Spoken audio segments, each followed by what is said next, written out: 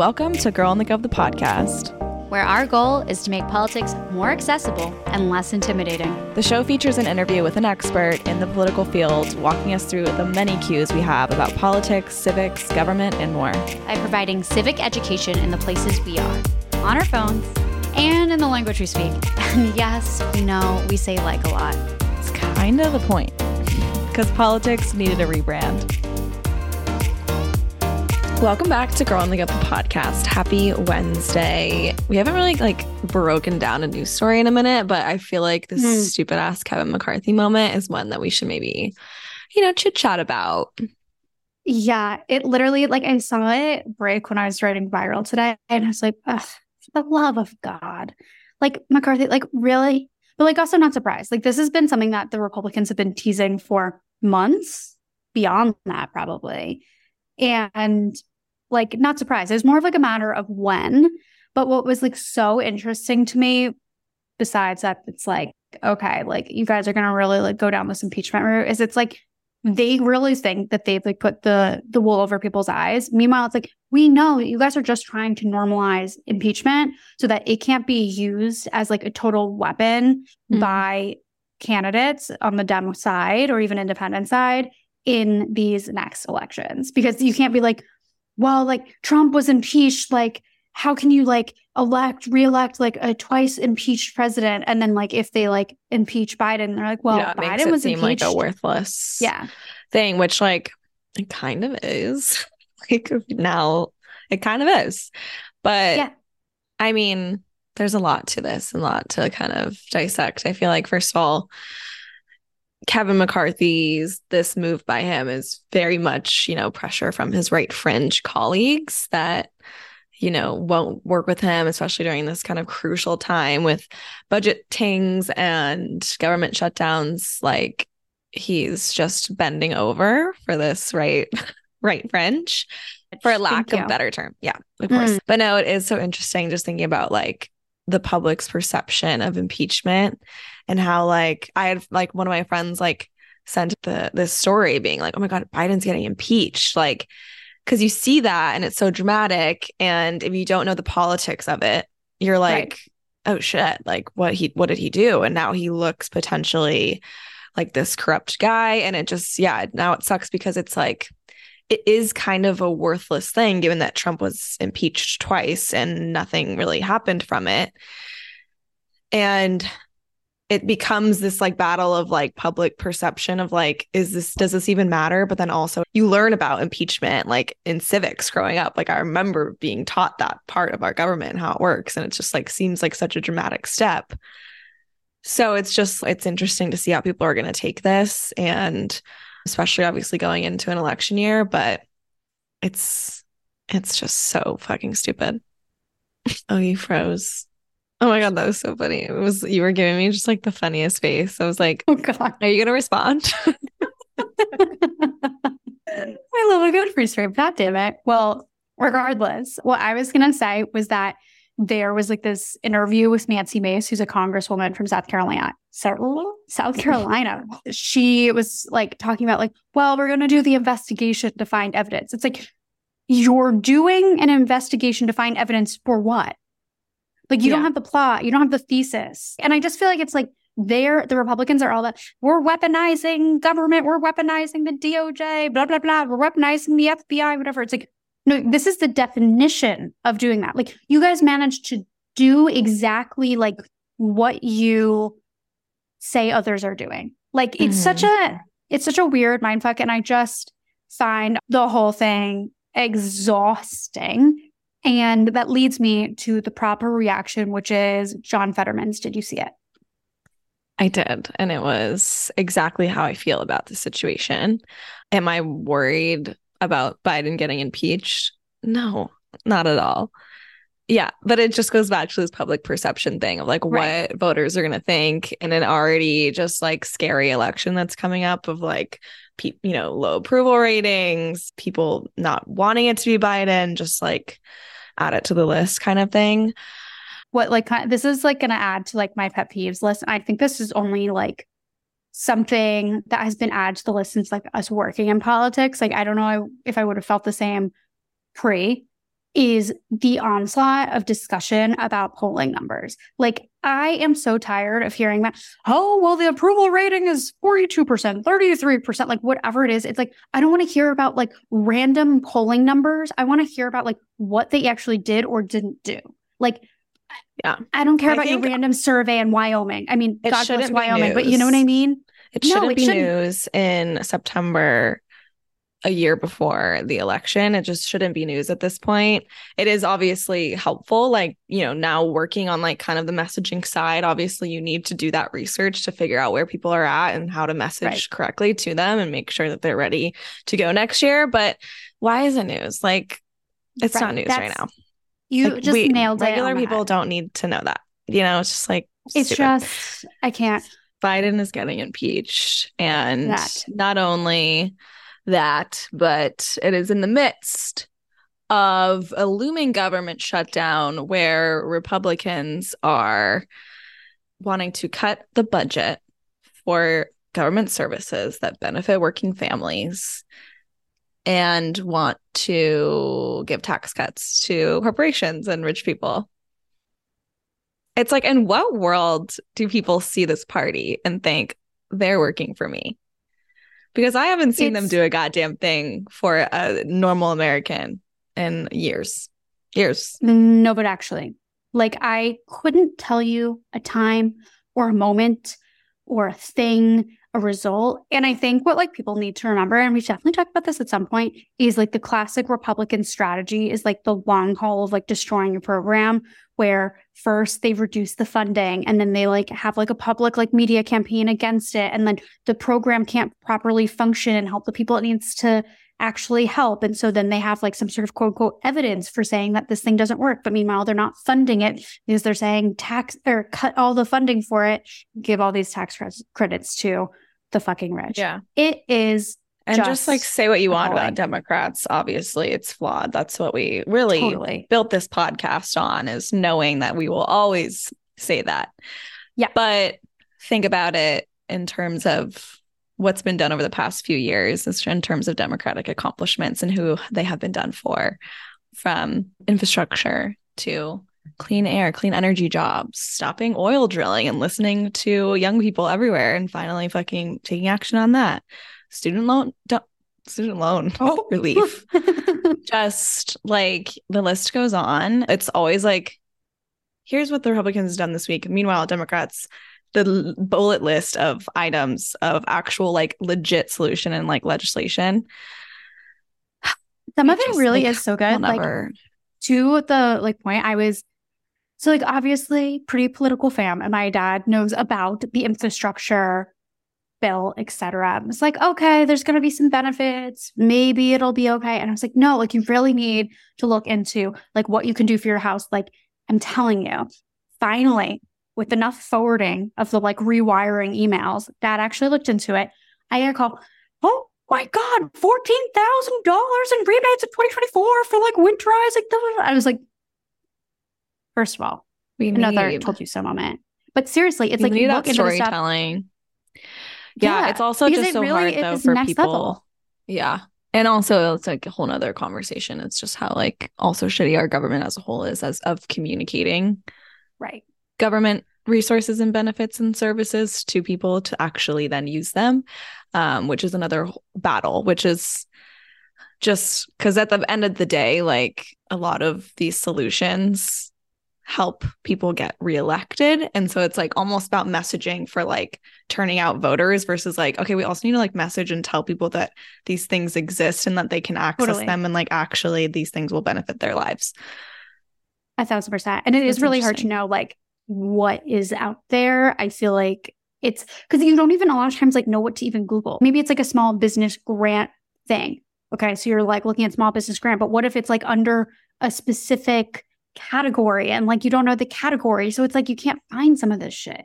So I just, again, like I think the resource it's just like distribution needs to be better. Distribution, and then instead it's just like politicized and they're like, look at what we did, and then it's like, okay, cool, but like I don't feel that in my life. So it's like maybe we swap political ads for like an ad that says, hey, here's this is from Joe Biden. sponsored by Joe Biden. Hey, this is the piece of legislation I just passed. Here's the website and the 1, 2, 3 step for you to access so-and-so benefit. And then people are like, oh, like he's just telling me how he's helping me. And then that's going to translate ultimately to like election day, you know? Madison Blue, this is the most genius idea you've ever had. And you've had some good ones. But this one, gorgeous, beautiful, iconic, perfect. Thank you. If I hadn't pissed off that person at the DNC, we might have. Well, I now work in like I do help make political ads. So now I'm actually going to maybe take that and run with it. So if you guys see that out in the wild, let me know. It might be from my noggin. Maybe. Anyways, political tangent aside, we haven't really like talked about politics in a minute because Top Story has been on long vacation. She's been on summer vacation, just like thriving. So jealous of her. She lives the best life. Like she literally is in the south of France. I know. Like what the hell? I don't think literally just is she ever coming back? Bottle service ad syndrome. I don't know.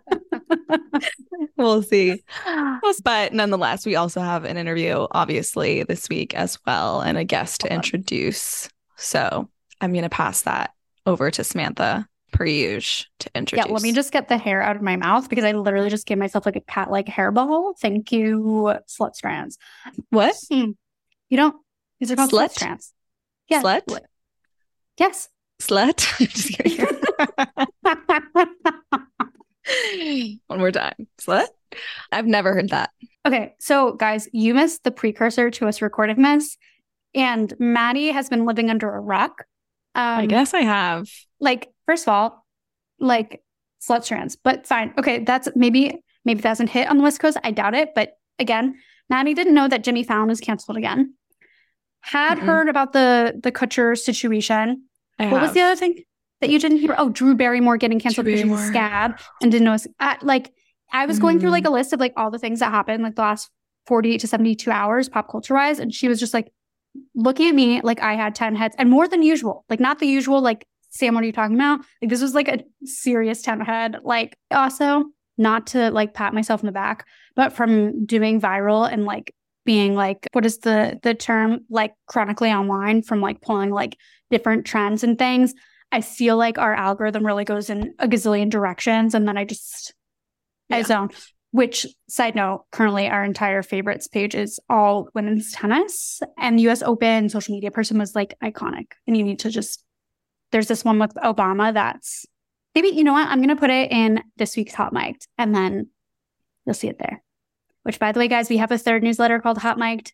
Go sign up for it. It's like all of our faves behind the scenes shit, like tea, POVs on political things and whatnot, recs and all that. It's super fun. It's light. It's easy, breezy. Read it in less than 3 minutes tops.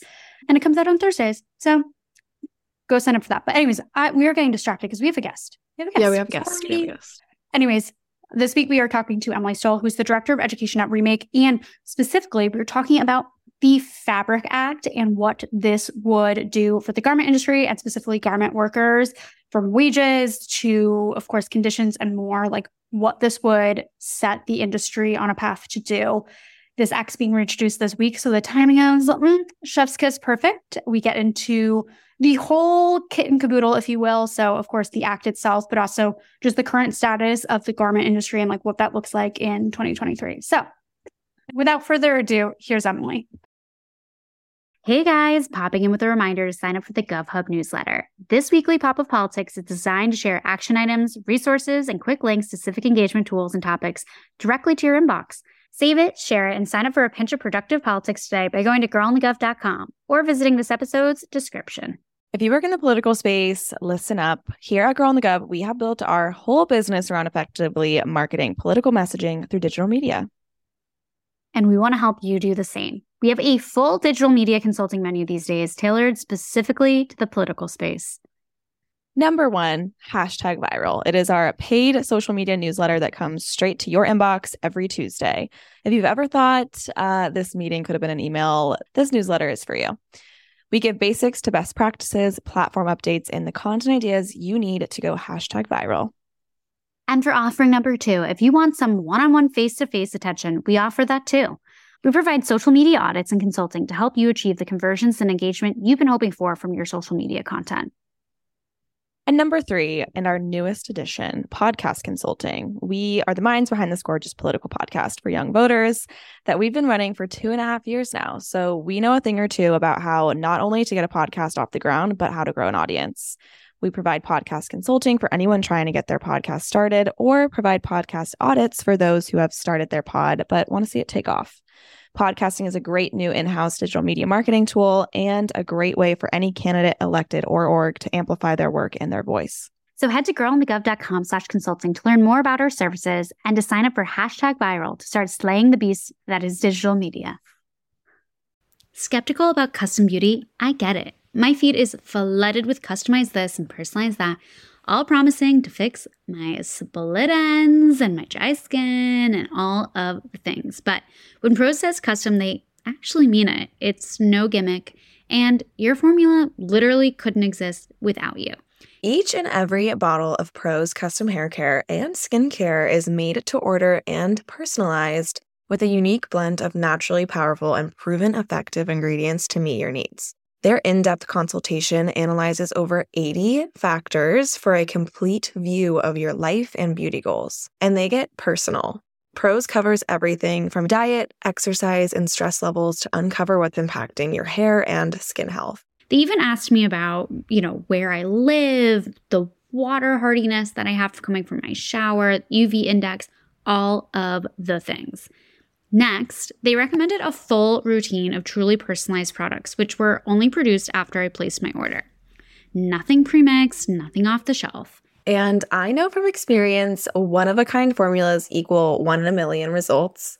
Since I switched to Prose, I've noticed that my hair is definitely fuller. I have thinner hair that just will not hold a curl or stay voluminous. And ever since using Prose, that has changed. But don't just take my word for it. In a third-party, double-blind, dermatologist-supervised, controlled clinical study, aka the gold standard in research studies, Prose proved that personalization works better than off-the-shelf alternatives. Try it for yourself and get your healthiest hair in 30 days or your money back. Prose is so confident that you'll love your results that they're offering an exclusive trial offer, so you can see the difference custom care can make. 50% off your first subscription order at prose.com/girlandgov. That's prose.com/GIRLANDGOV for your free consultation and 50% off your one-of-a-kind formulas. prose.com/girlandgov. Emily, welcome to Girl and Gov, the podcast. We are so excited to have you. Thank you so much for having me. And it's also so fun to have a fellow podcaster, which we'll get into a little bit. But you are the director of education at Remake. And for those that might not be familiar with Remake, what's the story? What do you guys do? Give us the rundown. Yeah, so Remake is a fashion advocacy organization. So we are fighting for fair pay in the fashion industry as well as on climate justice issues. And I head up our Remake Ambassador program. So we're a global organization. We've got volunteer change makers all over the world. And I have the privilege of leading this coalition of change makers, helping to equip them to understand campaigns and figure out how they can make change in the fashion industry so that we can make change in the fashion industry and make it a force for good. I love that. And I have so many questions. I can't wait to dive in. Well, you also have a podcast, like we mentioned, and you're the host of the Pre-Loved podcast. Can you tell us a little bit about the show? Totally. Yeah. So I have been a vintage lover and a big thrifter for a long time. Probably 15 or so years now, well before it was cool. And I think my love of secondhand is kind of what led me into my work at Remake, but it really goes back a long ways. I started getting interested in labor rights because my grandma, who was a really big part of my upbringing, she was like a third parent to me. She was a union organizer at a plastics factory, and she was a single mom, raised 6 kids. And throughout my childhood, I would always hear these stories about how her union job and the protections that job offered her were so essential in her to be able to bring up all her kids, including my dad. And then I grew up hearing these stories and things. And like I said, like I was a thrifter and stuff, but I didn't like connect the dots to issues within the fashion industry when I was a teenager. But then in 2013, the Rana Plaza factory in Dhaka, Bangladesh collapsed. And this is a very like pivotal moment within the labor history of the fashion industry, because this was one of the most deadly industrial factory disasters of all time. And at that time, I think I was like just getting out of college right around that time. And I was hearing all these stories about what was going on in the fashion industry. And the reality is that a lot of people who sew clothing in the fashion industry are young women, many of them young mothers, people like around my age, even at that time.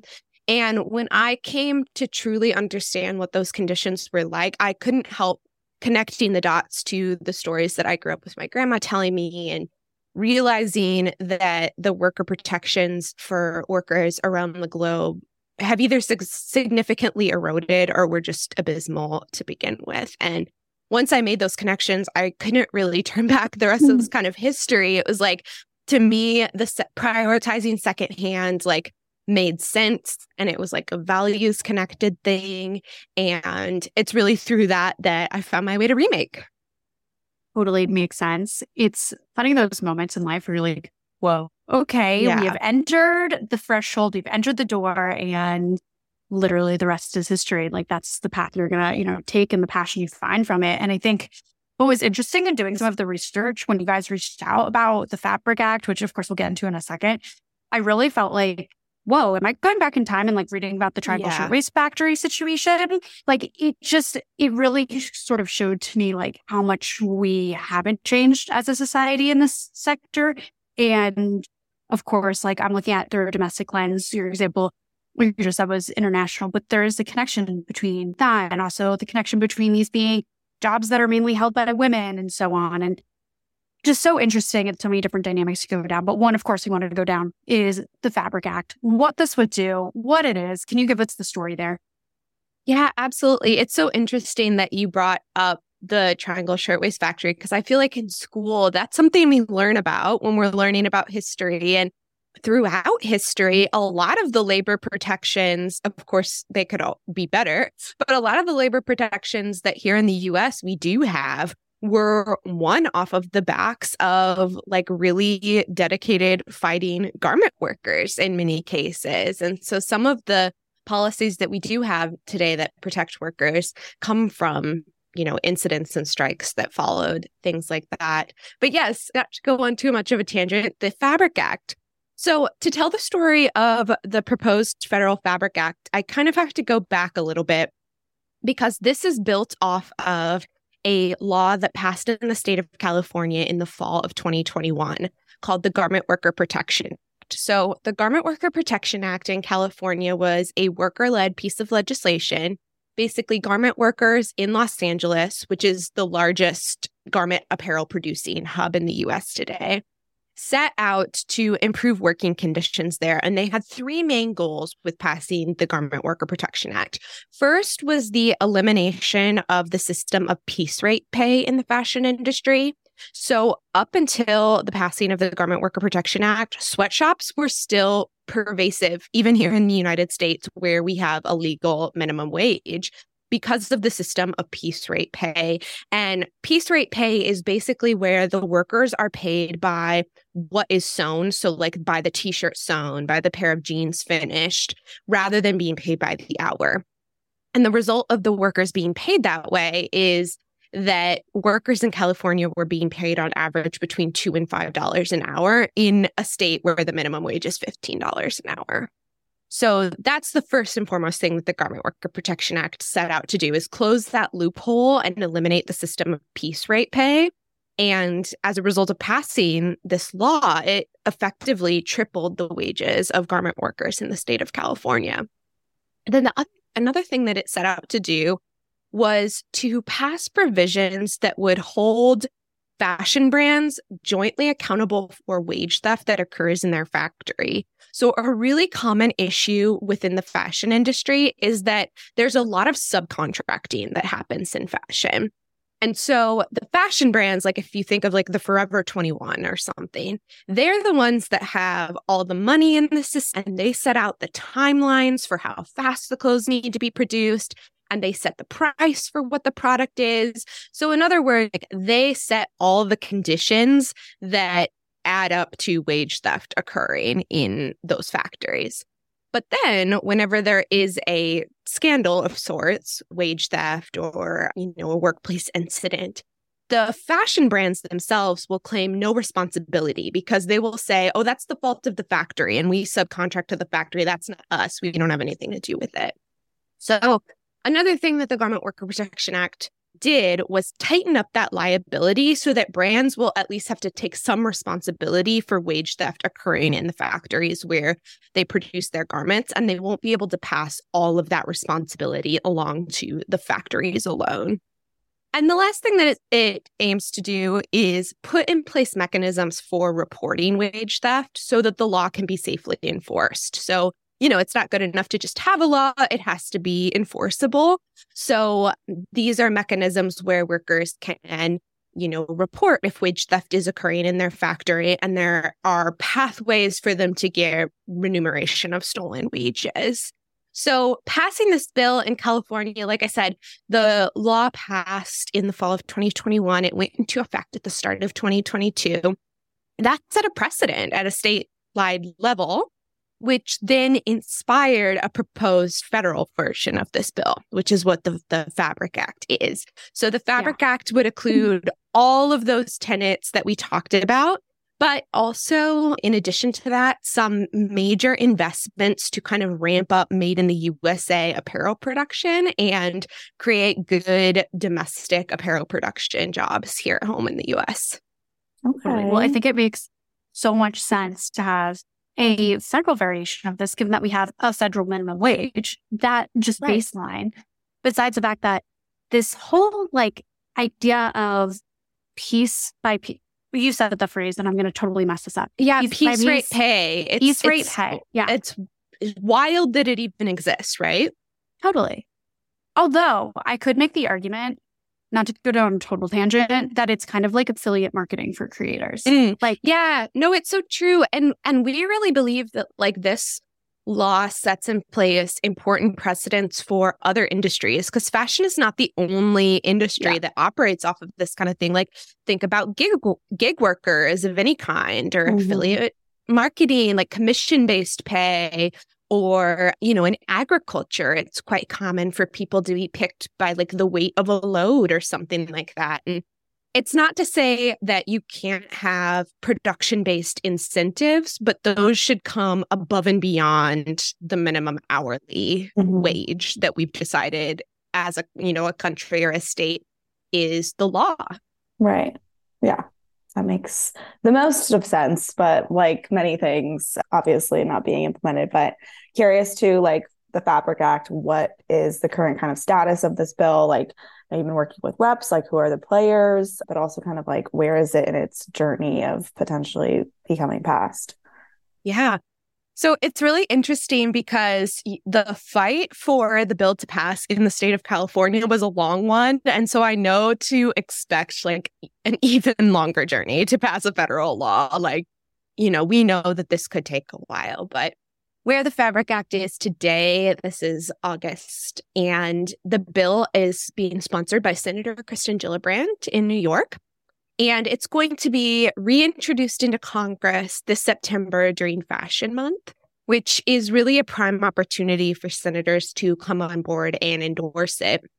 And so hopefully there will be a lot of news in your feeds about the Fabric Act soon, and lots of senators coming on board and championing this bill. Totally. I'm curious, to the point of it potentially taking a while. Is there a fashion lobby? I mean, I feel like there's a lobbyist for every industry, down to the screws in her tires. There is something for everyone kind of situation. Does that exist? Are you guys seeing that sort of come together? Did that happen with the California bill? What was the obstruction, if you will? Yeah, definitely. We did come up against struggles with the California bill, of course, some of the very large brands with a lot of money maybe did not want to see the Garment Worker Protection Act passed in California. But the reality is that there were a lot of champions for the bill. There were smaller, sustainable brands, ethical brands producing in California. You know, the brands who are doing like the right thing, they were being put at a disadvantage because their competitors were getting away with paying like $2 to $5 an hour, right? And so there were a lot of responsibly producing brands that wanted the Garment Worker Protection Act to level the playing field. And we're really proud that so far, you know, it continues to grow every day, which is just wonderful. But the Federal Fabric Act has 275 endorsers of brands and manufacturers who are now championing this bill to be passed at a federal level. So yes, to answer your question, we do go up against big business and money being thrown at stopping policies like this. But on the flip side, we do have the endorsement of producers who think that this would be really beneficial for the industry as well. Mm-hmm. Who are some of the like brands and stuff that I guess are champions and not? Curious. Yeah. I love the tea. Just kind of off the top of my head, some brands that have voiced their support for the Federal Fabric Act: Reformation, Mara Hoffman, Hope for Flowers, ThreadUp. Some of these brands have been championing it at a federal level. Oh, you know, brands that are opposed, you know, it's the ones that if you look them up, you know, producing in wage theft or producing in California and there's like the horrible wage theft cases against them. Forever 21 comes to mind. Ross comes to mind.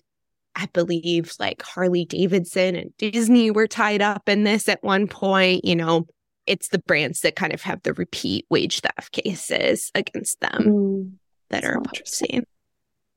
Harley Davidson. Interesting. What a plot twist. It's sometimes it's more than you think. Like, I think we tend to think of the typical like fast fashion brands, you know, like H&M, Forever 21, Shein, of course, comes to mind. But more fashion brands than you would think are implicated in this kind of thing. Yeah. I also, just to keep going on this tangent, I'm just curious too, especially when it comes to kind of even, you know, the climate angle of this conversation as well.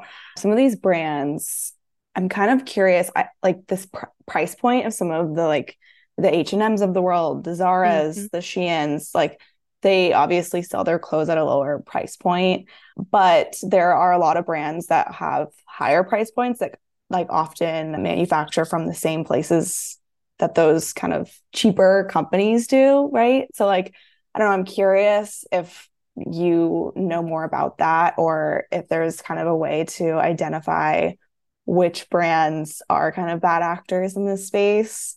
Lululemon, for example, like you can now get their same exact quality product from much cheaper companies now that are just like selling it from the same manufacturer. I don't know how that fully works, but I don't know if you can speak on that a little bit too. I'm super curious. Yeah, no, you're so right. I mean, definitely price point is not really an indicator of ethical production, unfortunately. And those like mid-tier brands like a Lululemon, like Free People, Anthropology, like they're as guilty of this, you know, as many of the other brands that we think of when it comes to fast fashion. So what I always tell people to look for in a brand is, you know, transparent statements about paying their workers a decent wage. Because if they're doing it, they're shouting about it. And if they're not saying anything at all, it's a great indicator that there's something to hide there. Remake produces, you can find it on our site. Every year we do a fashion accountability report and we look at about the top 60 most profitable brands. You know, within fashion, there's so many parent companies and like you mentioned. And so there's a lot of consolidation, a few brands making up a lot of profit in the industry.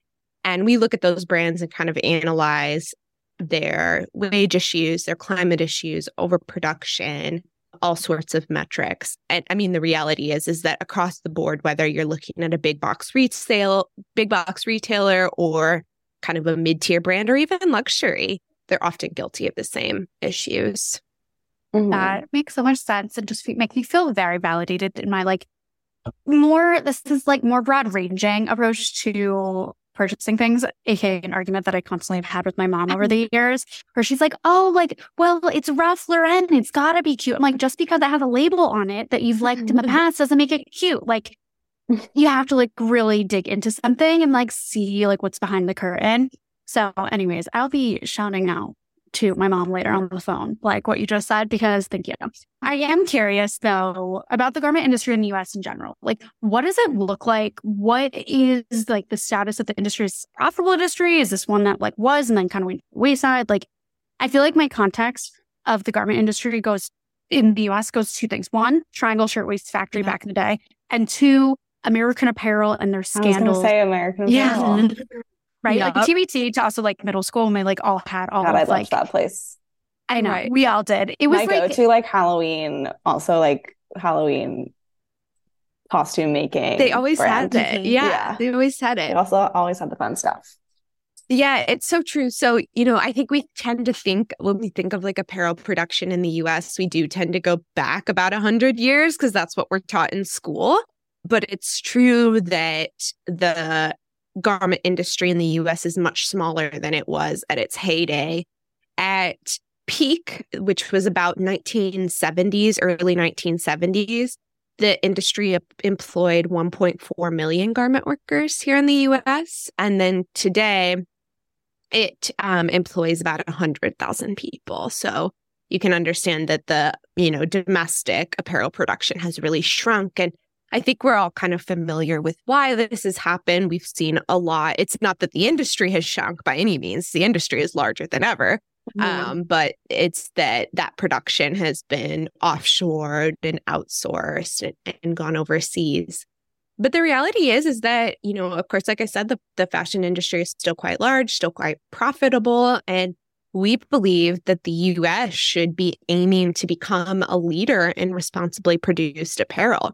And that's why the Fabric Act has these incentives for bringing production to the U.S. and creating good made in America jobs here in the U.S. Because there are other, you think of maybe France or the Netherlands or, some countries in Europe who are also passing really great legislation in order to be more sustainable and to protect workers more. And so we think that the U.S. should be also trying to recruit those ethical brands and bring them here and have their factories producing here in the U.S. Yeah, that's super interesting. What are some things that have hurt the industry here? Is it obviously price or the pricing of, how going overseas is a better option for these companies? And what's it really going to take to bring some back or even spur new, I guess, innovation in the space here in the US, to create more companies to actually, manifest here? Yeah. That's a great question. Yes, I think that historically the idea is that these kinds of production jobs tend to chase wherever they can find cheaper labor, and that certainly happened within the fashion industry. But the reality is that I think the fashion industry is starting to have change of thought around this, because if you think back to 2020 and COVID and the world shuts down, and product is jammed up in ports and on shipping containers and ships being carted around the world. And the reality is that a lot of that international shipping and transport of product halfway around the globe is becoming more and more expensive. And so I think a lot of producers are starting to have this reality shift that, could we produce here in the US, pay workers more, and save costs on some of this shipping and export and dealing with ports and some of those things. And so I think that myth is starting to be busted a little bit. What it will take is definitely some investment in terms of, factory upgrades, new technologies, but also like workplace training, job programs, things like that. And so we're hoping that the Federal Fabric Act could have some incentives like that in it that would help to spur this like revitalization of made in the USA production. Yeah, I was going to say, because I feel like would something like the Fabric Act be a deterrent from, creating, I don't know, more made in the US manufacturing, just given like if there's more regulation or, companies can now have to be held accountable for wage theft, all the things. But I also just this is just such a random question, but your answer just made me think of this, especially like post-COVID. I'm curious if like how online shopping, if that's had like any, I guess, of like effect on this whole conversation really of like outsourcing overseas, just because like a lot of people aren't even shopping in person anymore. So like regardless, it's going to be like online, the shipping's going to be included. Like, I don't know. I'm just curious if that has like anything to do with this or has effects on this conversation at all. Yeah, definitely. I don't have a ton of stats off of the top of my head on this, but something that I hear a lot when we're talking with producers about, what would it take to pursue made in the USA manufacturing is that because of all the online shopping, we are experiencing a peak returns crisis. So like you think of all of the product that people just like buy online without having tried it on. If the product is not being made very well because brands are trying to cut corners, then it arrives to you. It's not what you wanted. It's not what you envisioned. It doesn't fit you very well. And if the product's really, really cheap, maybe you just take it to the thrift store, you toss it out. That's creating a waste crisis. Or maybe you try to ship it back to the brand. And then what's the brand going to do with it? And that's costly to the brand. And so we're actually hearing a lot of reports from the fashion industry that all of these returns from the shift toward online shopping is creating both like a cost crisis to them and a waste crisis. And so again, like we think or hope that the tide is shifting and people will realize that like maybe this system of just like buying something really quick, having it shipped to your door, maybe it's not the right way to go, and maybe see the tide turning on that a little bit. That's so interesting. Yeah, sometimes they just like sometimes they don't even like have you send it back. They're just like, here's a refund. Like, just whatever. Yeah. I know. And that's waste, like that's cost to the brand. So it's like financial waste, but then also like, what's that person going to do with that garment that doesn't fit them and they've been refunded? They're just going to toss it, or they're going to take it to a thrift store and it's going to probably contribute to landfill. Also, that's like such a dumb move on their end because it like devalues the value of the product. Like, why would I pay something I can get for a refund and get it for free? Like, then I would just say, like, the scam on that is then I would just say, oh, I'm returning it, doesn't fit, but it does fit, and just keep it. Yeah. Yeah. Like, I feel like that's bananas. I see how it happens. But I do think that so much of like keeping it in the US and incentivizing the brands to come back to the US and to produce here makes a lot of sense to your point about COVID, because it's a safer bet. Like, if your product is made here and US laws and regulations are being put against it during some international crisis, your stuff's already in here, meaning you're dealing with US regulators. You're not dealing with transnational shipping corporations that the US government actually has no say over. Or if it's something getting stuck in international waters, again, the US has no say over what's going to happen there. So I think that is a huge incentive to your point. But on a totally different incentive scale, I'm curious about sort of the location, the brick and mortar of the manufacturing, because I know in Massachusetts, for example, used to be a huge textile industry. And there's all these factories, they're getting turned into apartments and sort of the classic, like, let's turn it into something new vibe, which is great. We love to have a rehab moment. But I'm curious, like, if there's any incentives in the Fabric Act or elsewhere for companies to actually take those factories back and turn them back into factories. Because it's like, then the question becomes, are you going to build new buildings for these factories? Are you going to do it sustainably? Like, what does that end of things look like? Yeah, I think the reality is that the fashion industry has changed a lot since those big, like you said, in the East Coast, those big textile mills where things were all done in one place. And even sometimes workers would live on a campus around those mills. I mean, I just think that the reality of like what the industry looks like and what the equipment looks like and everything, it's changed a lot. And will continue to change with technology developments.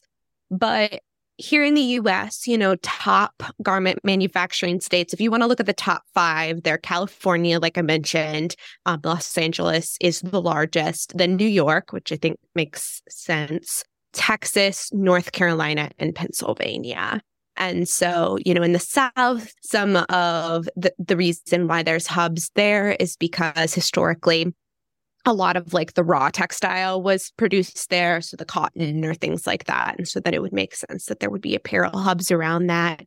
And then, of course, like out east, those big textile manufacturing centers of the past. And so we really hope that, we can see again, like I said, like it's not going to look like it did, but we hope that those states, like California has done, can embrace this idea of like, oh, we are going to be the home of responsibly produced brands. We want to incentivize ethical brands to come create jobs in our state and produce product here.